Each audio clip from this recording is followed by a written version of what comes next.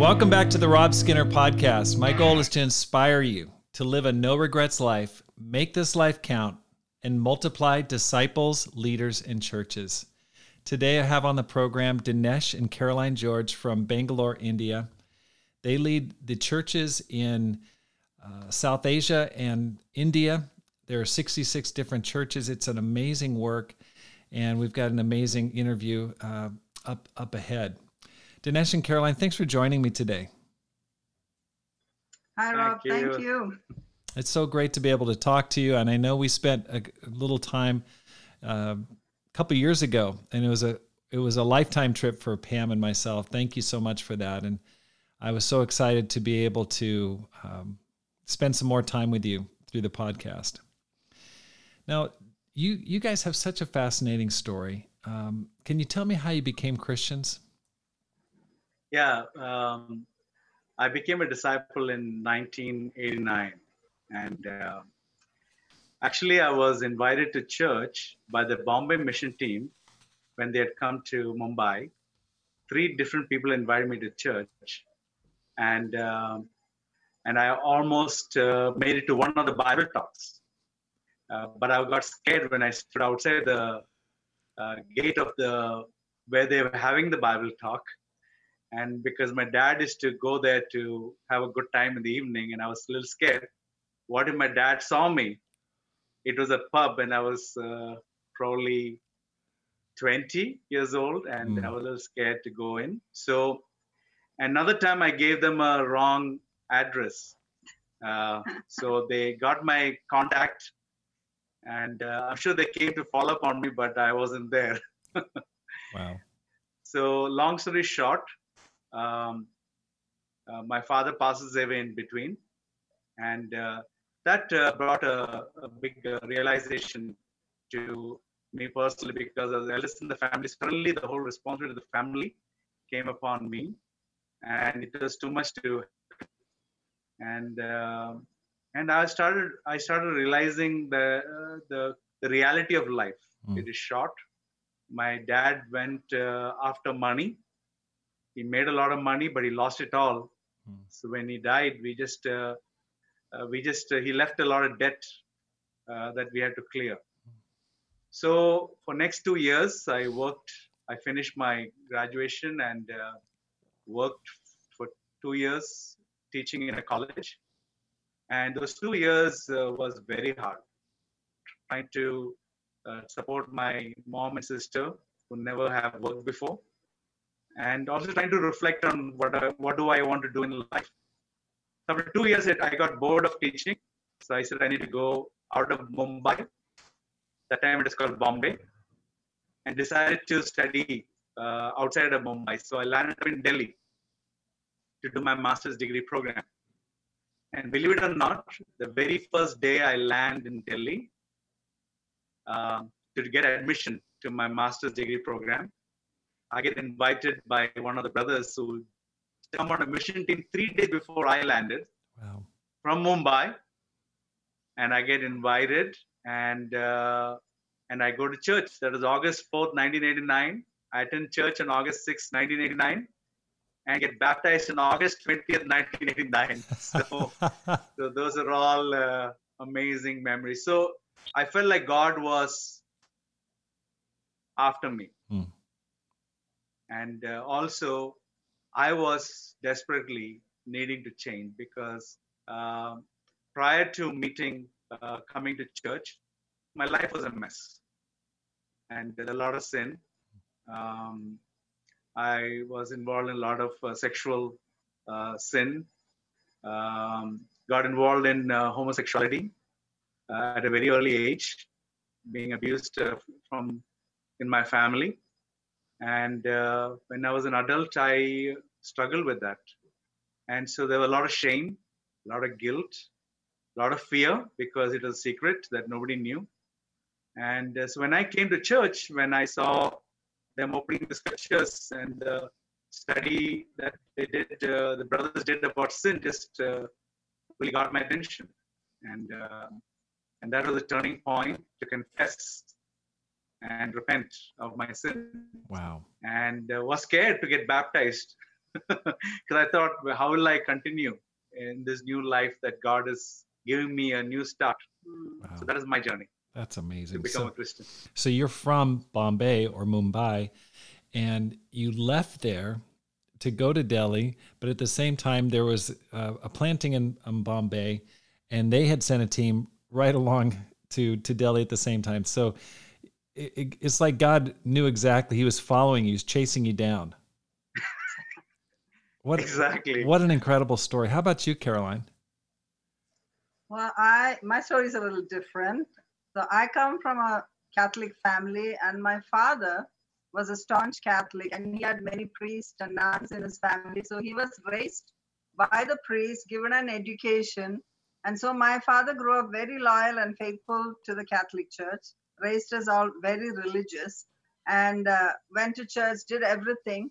But down the line, as I grew up, I think I was seeking something more in life. I was like, okay, there must be something more than this. I was very curious, very interested. And growing up, going to college, it took me down a completely different path that I was not used to. But there came a point where I finished my education, moved to Delhi. I was free, independent, on my own, and had the freedom to live my life the way I wanted to. I come from a very small town in the south of India, and so now I was in this big city, exposed to a lot of things. And I think I made a lot of choices because I felt like there was something I was searching, something I was looking for, and I felt like there must be something more in life than just the life that I was living. I didn't know what it was, but that seeking that something took me on all the wrong paths, and I made a lot of wrong choices. And I remember I used to lie in my hostel bed on my day off, and my life would just pass before my eyes, and I would be just like, wow, I'm like, I wish I had a chance to change all this. I wish I could start all over again. And I would have made different choices. I would have lived it differently. But then as a Catholic, I had no hope. I thought I had one life. I messed it up royally. So I may as well go and sin all the way to hell. And then I would get so discouraged, and I would go and look for what I could do to keep myself happy. And that was the pattern of my life. And there came a point where, I had invested in relationships. That was something that I valued a lot. And I think the breaking point was that I had a fallout with all of my close friends, and I was very down and out. And I was like, okay, what more is there in life? What is the meaning? What is the purpose of life? This is all it is. And I was very down. That very week, I think God knew what I needed. He put somebody in my life who invited me to a Bible talk. Wow. And I was very skeptical about it in the beginning. I didn't know I was looking for God or for God to fill me, but I was looking for something meaningful. But here's the thing, the first Bible talk, the midweek that I attended, I walk into the room and I was blown away. What blew me away was I saw the warmth and the love of the friendships there. And it was the picture I had in my head of what ideal relationships would look like, but I couldn't really trust it. So I was very drawn to that. And then, they started following up on me, studying the Bible with me. And eventually, what really got me was the fact that they were telling me that God was giving me a second chance, that He was going to wipe my slate clean and allow me to start life all over again.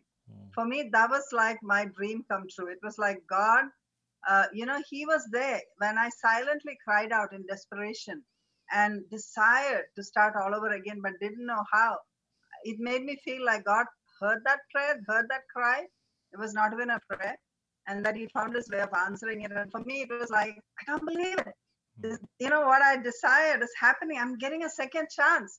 And for me, it was like no looking back after that. That's amazing. So this was October of 1989. I was invited to church. December of 1989, I got baptized. And after I got baptized, I felt like I was about 25 years old that time. And I felt like I had seen the world, lived my life. there was nothing more for me to go back to. And I just wanted to just completely give my life to live for God, because I felt like I got something that I desired so deeply. He answered my prayer. Wow. And that was in Delhi. That was in Delhi. Okay. So yes, I was working there as a single. So amazingly enough, there was an older brother named Dinesh who was there in the church with you, baptized a couple months. So how did you guys end up getting together? Yeah, that was interesting. When in the early days when the church was young, so everybody went on dates. Every Saturday, the lead couple would call us on dates, and so the talk of the brothers' flat was, "Who do you like?" you know, and stuff like that. So it is to be, and everybody will be liking somebody the other person likes. Of course, right.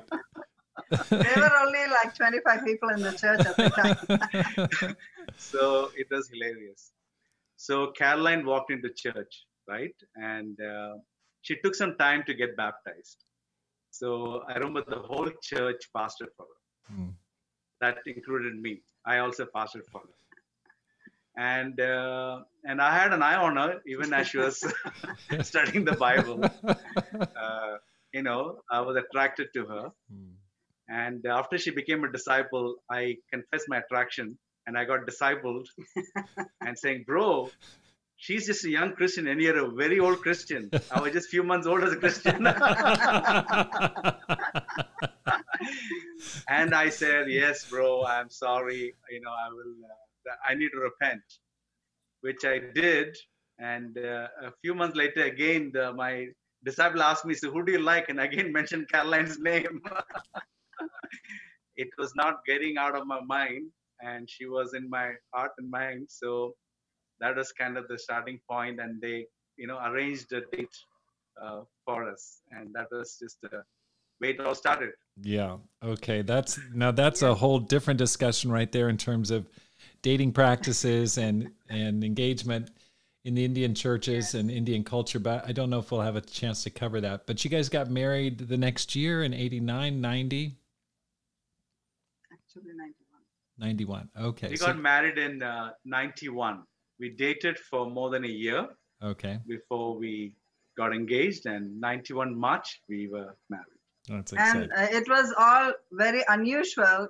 Dating, all of that was very unusual for our culture. Yeah. So it was very interesting.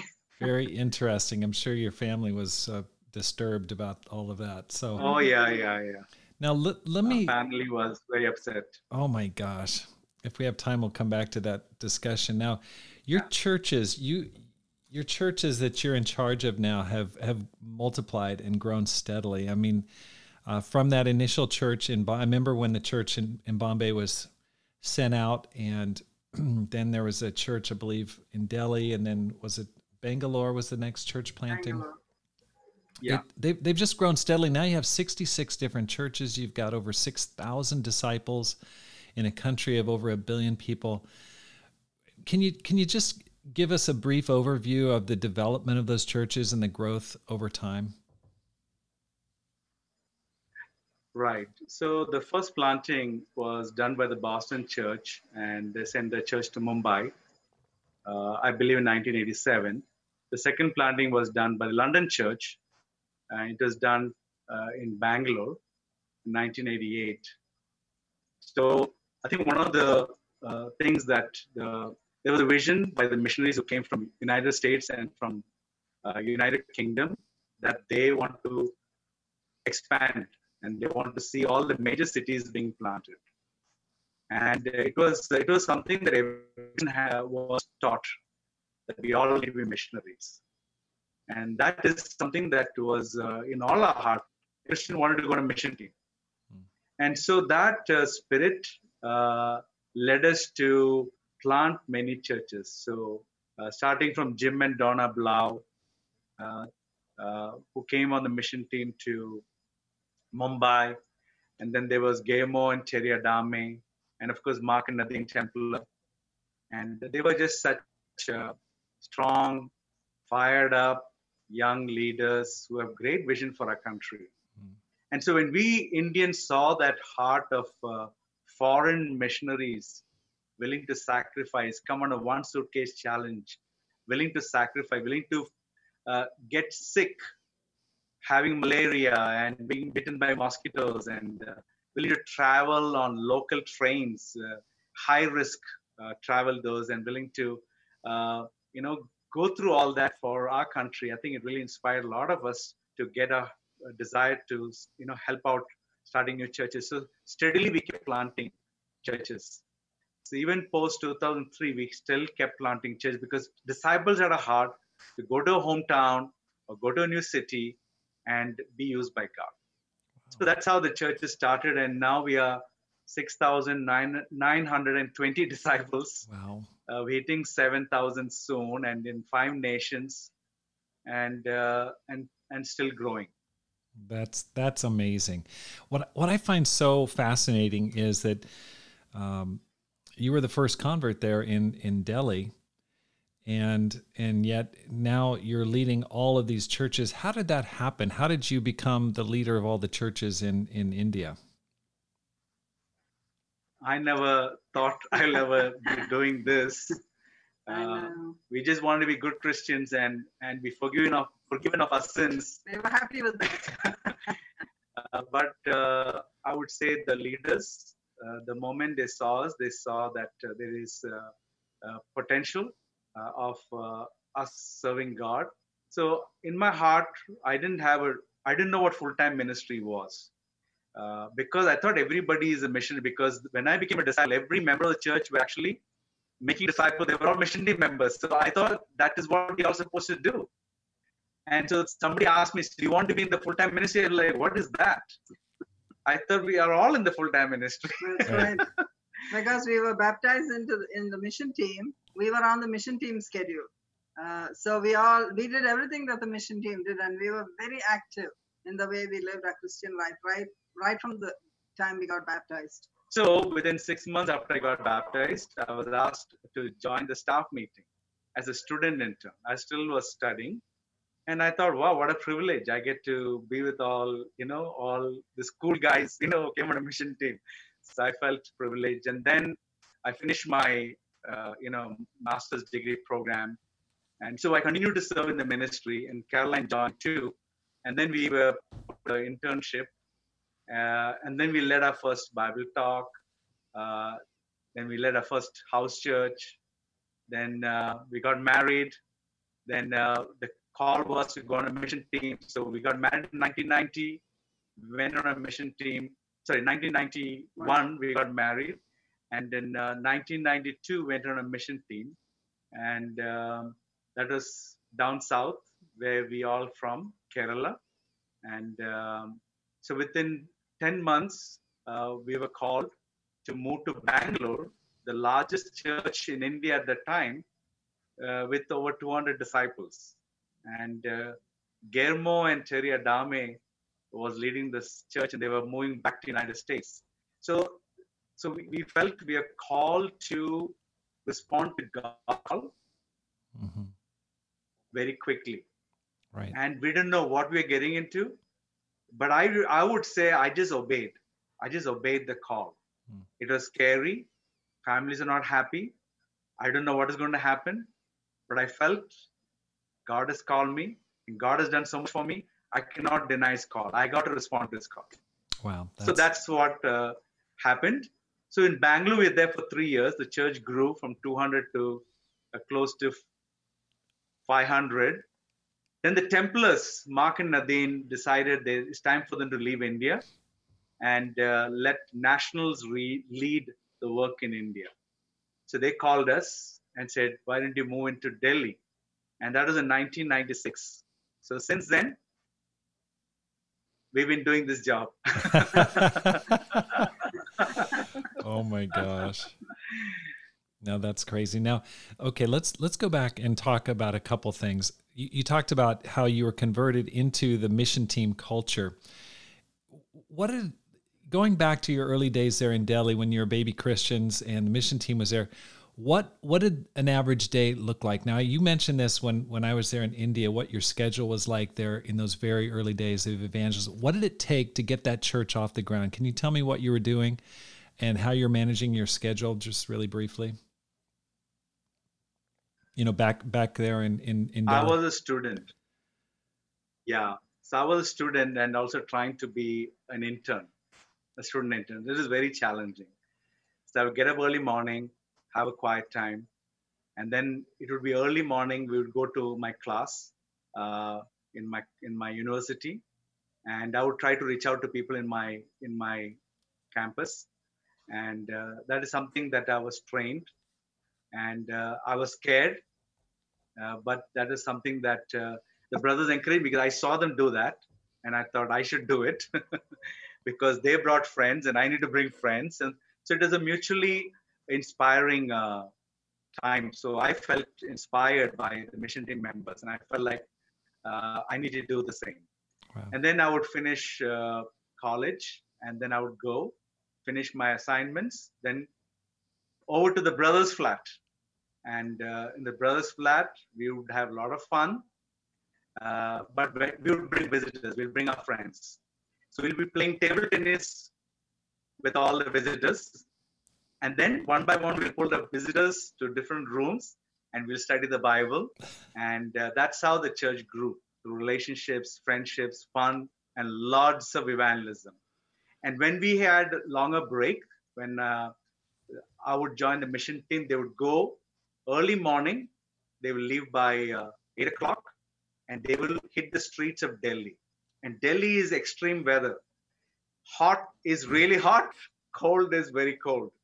So I saw the brothers going day in and out, early morning, without a break. The whole day they'll be sharing their faith, meeting people, inviting people, and they'll be exhausted.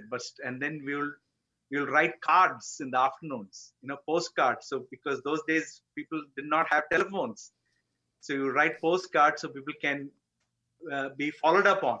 Wow. And then we'll go physically to places to follow up on people, that places we never seen before. We found out as we evangelized. And most of the time we would end up in wrong places because the people address they gave us wrong. Right. So the same medicine that I dished out as a visitor, I also had to face. Right. So that is how they evangelized, and it was amazing to see the hard work and dedication of the early church. It's just amazing, when you're telling me those stories, and you were getting your master's completed and sharing your faith all day long. Really amazing how the intensity, the dedication of that. And it leads to another thing that makes me I find very interesting, is that you guys were so young when you went on your first mission team. I mean, you weren't older than like 2 years old as a Christian, and yet there you go back to Kerala to lead a church planting.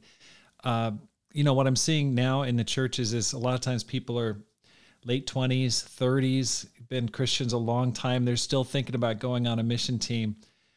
Any thoughts on that? Like how can we restore that kind of allowing younger people to take on more responsibility?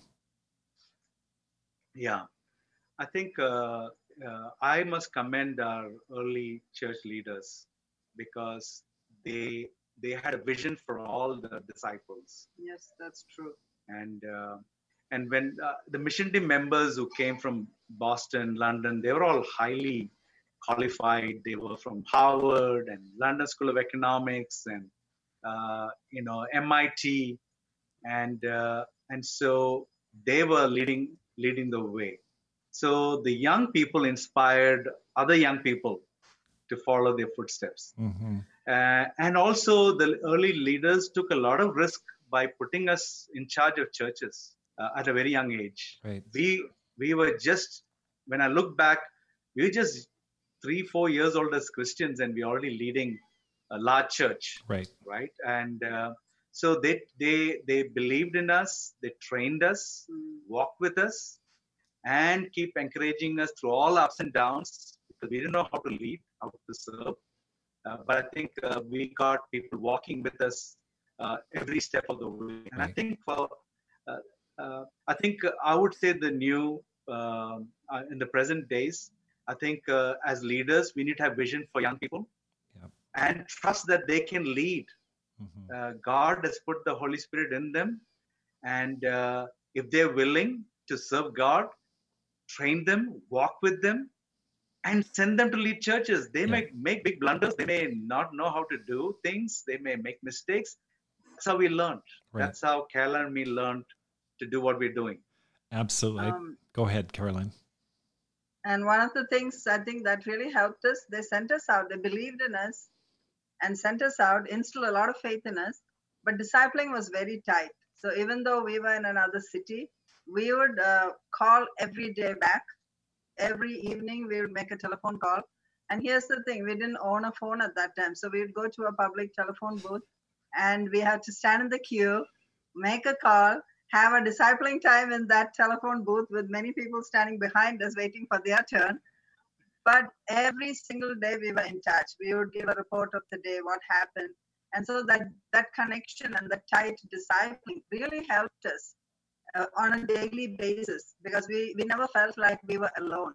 Right. We were doing it on our own. Mm. We did get a lot of encouragement, a lot of support, a lot of direction, and we were able to talk through every day what was going on. So that really helped us a lot. That's amazing. And I think that, for our churches to grow, we're going to have younger people leading ministries and allow space for younger people to rise up. And I definitely think that's something that's very inspirational about your story. Now, the churches have grown, they've multiplied steadily. Ministry is really a team sport. I mean, you guys work together as a team. You're both extremely powerful and strong individually and as a couple. How do you work together to lead all these churches? I mean, I'm going to put Caroline on the spot here. Dinesh, what is it about her that allows her to manage, thousands and thousands of women? There must be something really special about her. Yeah. So I'll share for what she does. Yes, please do. Yeah. I think she's got amazing qualities. She's extremely disciplined, very organized. And I've never seen anybody as hardworking as her. Mm. She loves people. She cares about people's souls and their life. And she will give her whole heart. And she would compromise her own health. She had many health challenges over the years, many surgeries. But I never seen her give up on serving God, and I see the same spirit even now as we are getting older. She's not slowing down. I don't know how to. And I want to slow down, and she's like, "No, honey, you need to keep going."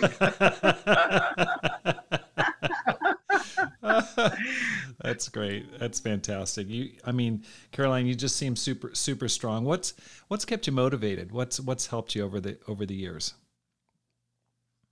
I think the one thing that I keep my focus on is God, and I've learned to fall in love with God through my journey as a disciple, as a Christian. And I think over the years it's gotten so much better, and just knowing God more personally, more deeply, understanding His love, not only His love, but what He has in store for me. But it's been a journey because I actually am not a natural leader. I am a very insecure person. And, I am somebody who's so insecure that I could never, ever have dreamt of me being in this position. And whatever I am today, what I'm doing, who I am, it's all because I believe that the impossible is possible with God. Yeah. And He has taken me on this journey. Wow. And I've been inspired by the life of many people in the Bible. And when I was a young Christian, David was my favorite character. And I thought, if God can call David a man after His own heart, why not me? Right. Right. That was a challenge I gave myself. I want to have that heart. I want to be that person. And I strive for that because I have been in the world, tasted the world, seen everything the world has to offer. There's nothing left there for me to go and enjoy. I don't desire anything there. Right. And so I am the kind of person that if I put my heart into something, I want to put it 100%. Wow. And so it's just been a beautiful journey. It's not been easy. It's been very challenging, very tough. At times, there were times when I wanted to give up because I thought it's just humanly not possible for me to keep going. But I kept going back to the scriptures, kept going back to what God had to tell me. And that is what motivated me and inspired me. Till date, that's the only thing that motivates me. Wow, that's great. That's fantastic. Now, your churches are still growing. I mean, they're growing steadily. They've just continued to have a steady multiplication. Can you give me 3 things that have enabled that growth? Can you just tell me what do you feel like is making the difference to keep the churches growing, not just in the early days, but even now? One of the things I really believe that has helped our churches is that planting new churches regularly. It does something to all our faith. New church, new missions, new ministries just inspires us that it's like having a new baby, right? It gives hope for life. So new churches always tend to have new baptisms, and it just energizes rest of the ministries. It's an upward call. I think that is one of the first things I would give credit to. Secondly, I would say committed leaders who care about church growth. And that is something that I have seen over the years. And also raising up leaders, committed leaders, and who are committed to not only church growth, but also raising new leaders. And thirdly, I would be saying we are very grateful for the consistent financial support from our families of churches in US and United Kingdom. We have been very blessed by just the sacrifices our first world churches have made for mission work in South Asia. I think that has kept the missionaries focused on the mission and not worry about money or finances. So that's been 3 big contributing factors, I would say. Well, I think that's powerful. Planting new churches, having a committed leadership and raising up new leaders, and then getting the financial support that you need. And that's something that I feel so strongly about, that we've got to continue to plant new churches, getting churches started. It is inspiring. It's powerful. When you hear stories of small groups growing, it lifts the spirits of everybody. Now, in getting those churches out there, there's been some intense persecution, and I've heard stories. I remember talking to a person named Shy Juice in Bangalore, and can you share with me like 1 or 2 challenges that you faced in terms of persecution? I will share one. When we are just newly went on a new mission team, our first mission team experience, I remember we had no idea about the culture, even though we are from that, we grew up part of our life there, but we didn't know how closed the culture was and how suspicious they were of anybody who was different. And we as a mission team went there and we were evangelizing like crazy. We were blitzing all over the city. And the main street of the city, we were there 24/7, literally. So, and they would know us as we are preaching and teaching. So we started baptizing people. And the first persecution I faced was one of the sisters got baptized. The family is really upset, and they wanted to take her away from the church. And they came with a few of their relatives, and they hired thugs, apparently, so they can threaten us and take her away. But she didn't want to go. She's like, please, I want to be in the church. So we decided to send her to another city. And so without letting anybody know, she moved to another city. The family was mad. And they started calling every day, morning, evening, we'll kill you. We'll kill your wife. We'll kill your church. We'll kill So it is threat. And I never met these people. I never met them. So only I'm hearing these voices on the phone. I remember I would be scared to go out on the street, and anybody looked at me, and I'll think they could be the one. Oh my gosh. So it was scary. And then it led to us being accused of kidnapping their daughter. Oh gosh. So they went to the police commissioner, the chief of police of the city, and they put a complaint against me saying I have kidnapped their daughter. And so growing up as a kid, I was always scared of police. And here I was summoned to meet the chief of police of the city. And I was scared. My wife was scared. I was pregnant at the time with our first child. And I told her, if I don't come back, please send somebody to check where I am. And I remember going alone, praying, and meeting the chief of police. But waiting outside was the most scariest moment because it was, they were bringing in prisoners into the police chamber, and they were all in their underwear. Oh my God. They had stripped them of all the clothes, and I was imagining that I would be next. And I was scared. Then I went into the police commissioner. I'm meeting him for the first time, and he gave me this look. And I thought, it's all over. I'll be behind bars. So that was scary. And then we talked, and he said, he warned me, if you don't give me information about the girl in 2 days' time, we're going to arrest you. So in the meantime, the sister wrote to her family that I want to be a disciple, and she wrote a letter to us. And I have moved out of the city on my own wish. So please do not disturb these people. I want to follow Christ. But I remember those few days, it lasted more than 10 days. It felt like it was forever. Wow. And I've never been so scared in my life. Oh my gosh. That was a scary experience. Oh gosh. That's amazing. I know that there's a lot of stories like that, but that would just be absolutely terrifying. Just the thought of you there in your underwear, that the picture in my mind, I can't not think about that right now. One thing that really surprised me about our visit to India is the diversity in appearance, the languages. I was reading, it's like 22 different languages that are recognized, and you've got main languages and then kind of semi-main languages. And even when I was speaking, you have multiple translations, not just one translation.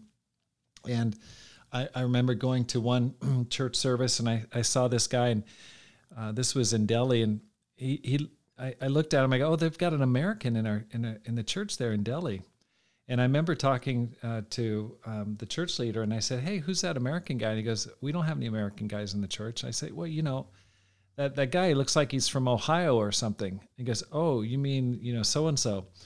And this guy looked just straight out like a straight white guy, and a member of the church there. And you've got people that look very Chinese. You've got people that look very Caucasian, and then you've got just. It's hard to describe. It's like a world within a country. How do you manage to lead such a variety of different types of people and languages? It just must be such a challenge. Yes. We all have a mother tongue. And of course, English is the common business language. So many people who lived in big cities, many of them would speak English, especially if they had a college education. But otherwise, we got to learn the language of the city. And in some places, it's more than one language. So we encourage all mission team members, missionaries, church leaders to learn to respect the language, learn to understand the language, and speak the language if you can, and also understand the culture. because every part of India, the culture is different. What annoys somebody in the north may be some pleasant thing in the south. So you got to learn how to connect with people. And we learned that without the language, we can't connect with people. If we don't connect with people, we can't get them to know Jesus. Yeah. So this is something that we train every person who wants to be in the mission field to learn to love people. If you learn to love people, they got to learn to love the language as well, Right. and the culture. Right. Well, that's good. It's just so fascinating to me. Just didn't realize it. I thought, okay, they speak Hindi and English and that's it. And then I was so wrong. Now, not many people are able to start leading a small group, then lead a church, then lead a larger church, and then lead a family of churches. That must have taken a lot of major change, adaptation, repentance, growth. How did you keep growing to take on all the new challenges? I think about a person that like leads a startup company, maybe like a tech startup. And oftentimes that person will do great in a very small situation and get his company up and running.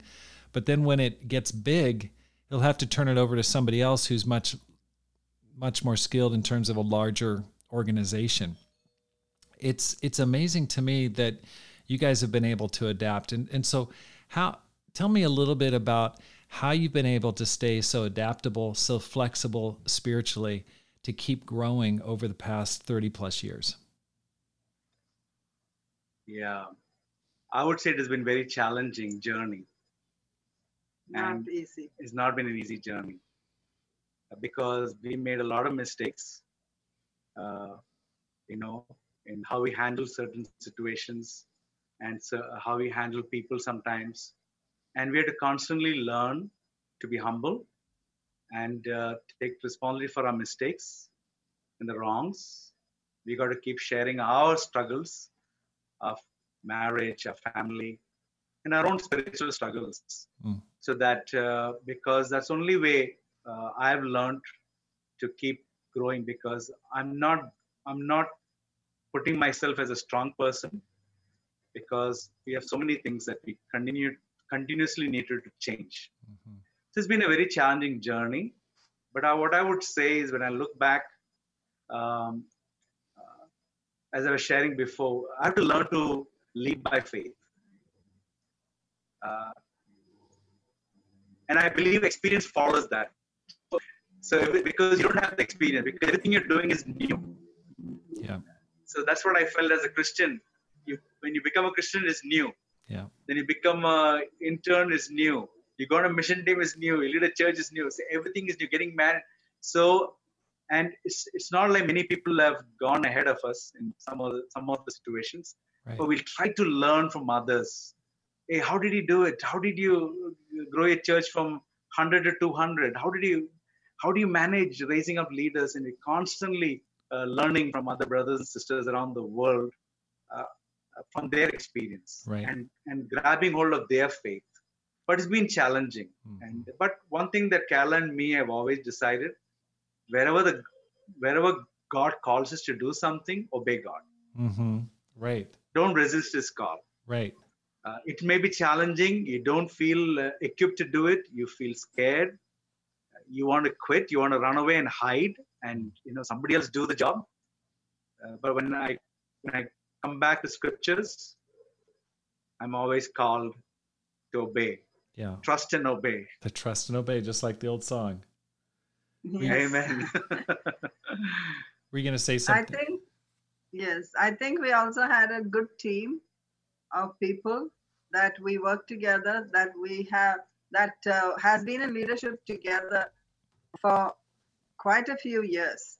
And so as a team, we were able to tackle the task. Mm-hmm. And otherwise, it is very, very challenging and not easy. So, the beautiful thing about that team was that we all grew up together in the same singles household. We all went on to become missionaries, church leaders, and still some of the main part of the main leadership team of India even now. And so we go way back, having grown up in the same household together, singles household. So that has been an amazing journey, and it's had its own challenges as well. Right. And many times Dinesh and I have been called to face our worst fears. And I think when we face one, we get faith for the next and the next. And that has really helped us. And I think we just want to serve God. And that was the spirit all along. And so we just went where we were called, and we did what we did. We didn't have time to think. We didn't have time to stop and ask, okay, do we want to do this? Or, okay, let's go. Let's do this. And I look back and I think, was it challenging? Absolutely. Was it easy? Not at all. But, I look back and I think I would never trade that life for anything else, because it helped me become who I am. It shaped me, molded me through all that, refined me. And if not for those things, I wouldn't have learned the things that I've learned. I wouldn't have become the person that I've become today. And I wouldn't have the wisdom to pass on to others. So challenging as it is, I'm grateful for it. Right. Yeah, I was so impressed by all the different leaders and how connected they were, how they all knew each other, their backgrounds, and from David and Monica to, is it Prakash and Joyce up in Delhi, and then Jerry and Rosa, amazing people. And then people in the church there in Bangalore, people like Roger and Shaiju, some amazing unity. Has it been tough to keep the unity in such a large country? I mean, it must have been really challenging at times. Yeah, unity is not easy. It takes for us to work through all our differences. Each of us are strong leaders, have our own opinions, ideas, and to work as a team, we have to be open, share our struggles, share our differences, and still learn to work together and love each other and forgive each other. So I would say that over the years, we have had our challenges in all our relationships, but I would say those has called us higher to be more spiritual. And when we actually work through those differences, we become closer and stronger together. Yeah. But that it's never it is an ongoing challenge for all of us to keep the unity, right, and keep that closeness and that relationships going. Yeah. Well, let's talk a little bit about your daily schedule. How do you keep from getting overwhelmed when you've got so many different people that are depending on you and they're turning towards you for the most challenging situations? Thank you. I must confess, I do feel overwhelmed most of the time. That is true. But there are times when it is just unbearable, right? I feel I cannot handle it. Like like Paul shares, he says that daily I feel the pressure of all the churches. You must really relate to that passage. Yes. Yeah. And I think for me, where I go is to find strength at the cross. Mm-hmm. When I feel totally overwhelmed and I feel I can't do it, it's too painful. I can't bear these accusations. I can't bear this pressure, the expectations people have on me as a leader, and how I should be and how I should not be, and the various ways people try to pull me. You should do this, bro, and you should do that also, bro, and you should, and there's so much. Everybody has things to demand out of you. And also when you have your own personal spiritual struggles and marriage challenges and our family, parenting. So yes, that's why I said I feel overwhelmed most of the time. But I've learned from my young days as a Christian to go to the cross when I'm stressed, hurt, burdened, accused. I asked a simple question to Jesus. I asked Jesus, how did you handle all that on the cross? I can't do it. How did you do it? How did you bear all that burden? It's impossible. I can't do what you're doing. Please help me, because I cannot handle what I'm facing right now. And I always found somewhere I feel strengthened when I go, because if Jesus did it, I'm sure I can do a little bit of what he did. Right. Right. So that's where I go to try to find my peace when I'm faced with overwhelming situations. Right. How about you, Caroline? Well, I think, like Dinesh said, I agree. That's one place where we get our strength. We talk a lot. We thrash things out. We talk through things, and we are there to listen, to help, and understand. Plus, we've always had people in our life discipling us, and so we've always had that go-to person where we can, get a different perspective, talk through, or be heard, be understood. So all those have been very beneficial in our journey. And I think we've always consistently had somebody disciple us and have that person in our life, and that's hugely helped us. Mm-hmm. Yeah. And there are times I've blown it so many times, getting so overwhelmed and not being able to handle it, and sometimes lashing out and taking it out, and going back and having to take responsibility, but picking myself up again and keep going, because I know that there is someone helping me on the journey, and I can do this. It's not all going to be so hopeless. Right. So that helps me a lot. Right.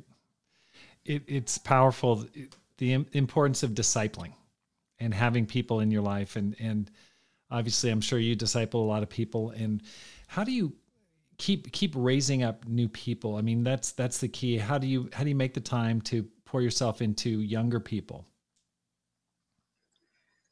That has been my passion for years. And so we are very grateful for the opportunity to work with young people.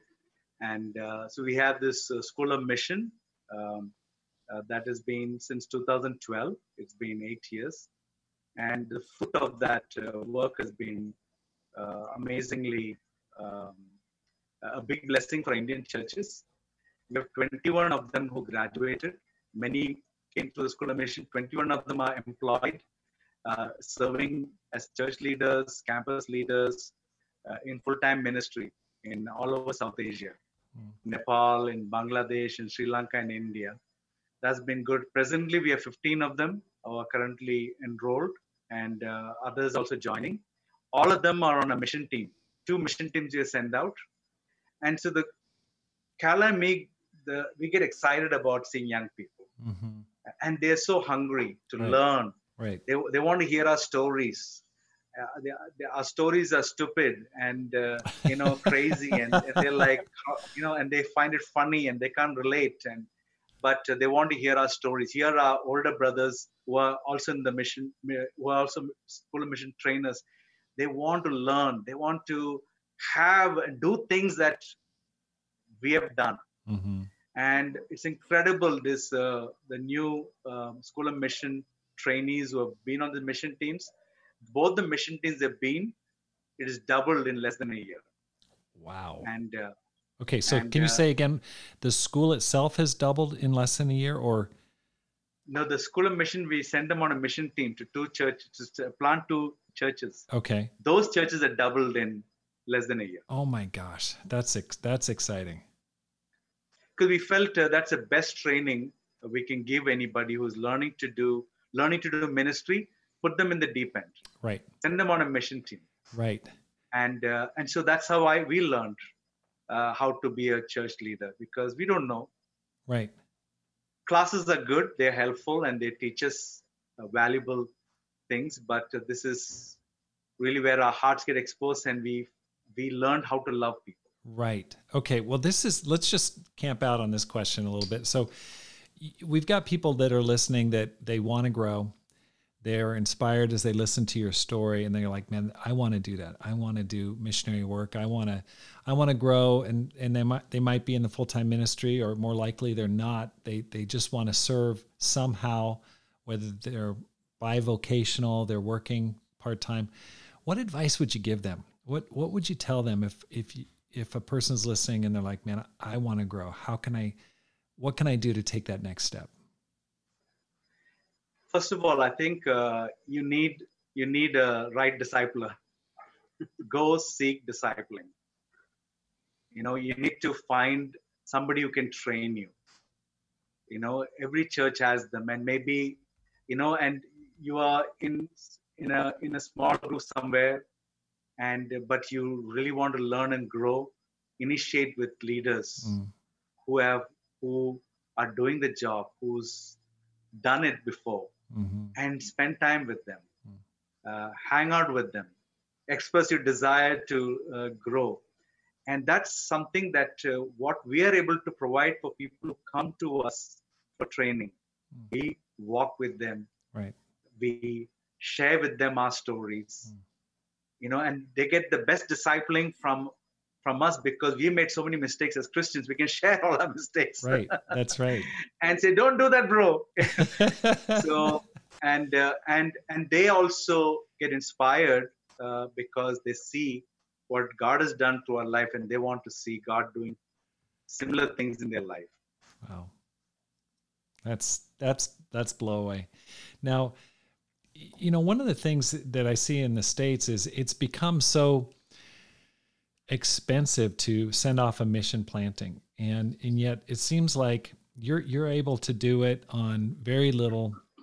How do you do it? I mean, how are you getting those churches out there with limited resources? You've got challenges financially, obviously. How do you do it in spite of the fact that it's tough financially? Yes, I think we like to send more mission teams, but financially we feel restricted. So what we try to do is we target a place that we like to go on a mission, send out a mission team. And usually there are people who are willing to go there because they are from that's their native district. And so they offer themselves, we want to go. We try to fund each of the mission team members with a small amount of money to go on the mission field for 6 months. And we tell them, after 6 months, can you still be in the mission field, but can you find a job? And that's how we try to form a mission team. So the 2 mission teams we sent out this year, that's how we worked on it. And of course, the School of Mission was funded. So the School of Mission was a major part of the mission team. So they could help the mission teams. Right. But the rest of the mission team members are like the way we said, we fund them for a few months, then they find jobs. Right. Okay. So what I'm hearing you say is that you find people that are already invested or interested in a particular city or town or village or wherever they're going. And so that they feel like, hey, these are my people. These are people I care about. I maybe it's their family. And then you give some support, not only to the leaders, but also to the team members. Not a lot, but a little bit, just to keep them going. And then they've got to get jobs. And then at that point, you've got, let's say, 10 or 20 people, and you've got a small church going. It's up and running. Yes. Now that's right. Okay. So now, do you have church leaders who are not being paid, that they're self-supporting, or is all 66 churches, They have a full-time couple leading it? Yeah, there are many church leaders, ministry leaders who are self-supporting. I see. They have a full-time job or a business, and they lead a church as well. And they really, some of the churches that they're leading are one of the fastest growing churches in our region, and amazing. They have a heart to serve, and they don't want to be funded by the church, and they're very sacrificial. Sometimes we support them for coming to retreat, or they travel, or communication bills. For most of it, they just bear it on their own. Wow. Okay. Now, let's just talk about the next 10 years. You guys are in your 50s now, and you probably will want to retire here in another 10 years. What are your plans and dreams for the continent in the next 10 years? What do you want to see happen? Right. So first of all, we have set up a leadership system in such a way that every 3 years we can find new people to serve in the regional roles, that they can become regional leaders, so that one leader doesn't have to feel the burden for the rest of their life. Because some of our sometimes the way Caroline may have led is not sustainable, Mm-hmm. because it can, because we got a lot of encouragement and support, we have survived. But not all leaders uh, can do those things. Maybe they can, but we feel like there should be a sense of, there is a vision you can do. So every 3 years we are considering a change of leadership. Some people can continue, but others can step up, I see. And lead. So the vision we have is we want to replace us in every sense, from leading Bangalore church or leading a region or leading India. So we already done certain changes, but we need to make sure the next 10 years we have a lot more of the next generation leaders rising up to do what we did uh, many years ago. Right. That's smart. Shows a lot of vision and humility as well, to just think, okay, I'm going to turn this over to younger people, and at the same time still take care and make sure that there's unity in the churches. Now, let me just ask this final question here. What advice would you give to yourself? Someone like yourself, let's say younger, man or woman, who really wants to live a life of meaning and significance and adventure, totally sold out for God. What advice would you give them if you were just talking to them today? Let's start with Caroline. All right. I think if someone has a heart to want to serve God and His people, I think that's a noble thing and it's a great thing, but it is never going to be easy. And it takes 100% commitment. So if somebody wants to step out into that adventure, they have to be prepared. They have to be prepared for the best and the worst. Mm-hmm. But at the same time, there is nothing more fulfilling than when you really serve God, connect people to God, and see their lives change right before your eyes.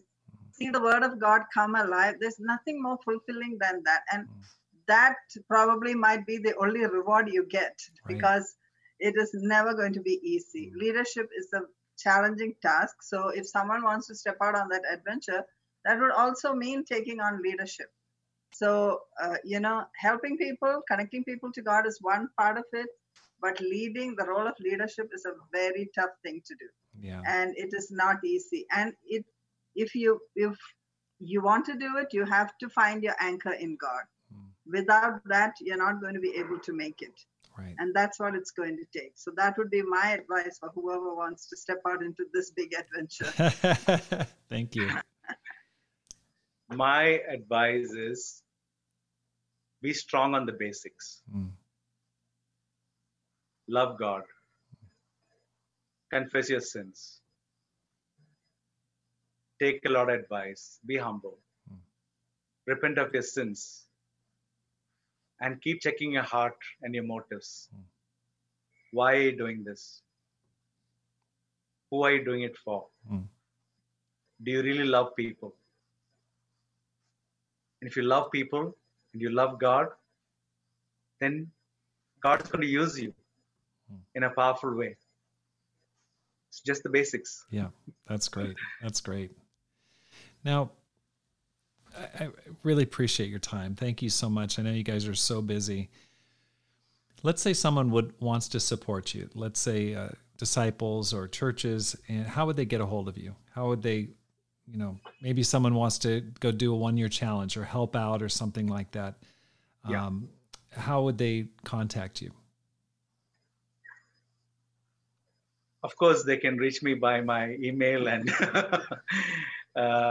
anyhow, if you have a vision to come and serve here, we are here to embrace you and walk with you. Mm-hmm.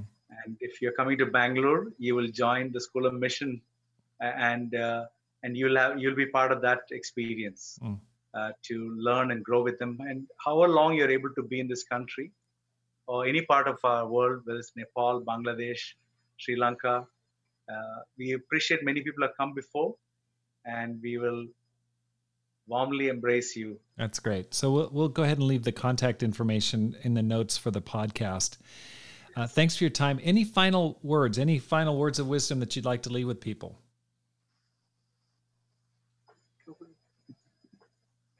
Yeah, my simple thing is keep it simple. Mm-hmm. Love God, love people. Right. That's it. Yeah. Caroline? I would agree to that. Yeah, that's right. Keep it simple. Keep it focused on God. That's great. Again, thank you. You guys are such an inspiration, and the work that you're doing is amazing. It's come at such a high price, a high cost. Your personal sacrifice is very inspiring, but I know it's going to be rewarded by God. You must feel a deep sense of satisfaction when you look and you visit different churches all over India and you think, I played a part in this. I made a difference here. I used my life to serve God. And it's very inspiring to me. And I just want to let you know I'm praying for you and wish you guys all the best and look forward to our paths crossing in the future. And I want to thank you today for listening to the Rob Skinner podcast. My goal is to inspire you to make this life count, to live a no regrets life, and to multiply disciples, leaders, and churches. If you enjoyed the program, I'd like to ask you to just subscribe to it, to share it with your friends. Let people know about it. Have a great day and make this life count.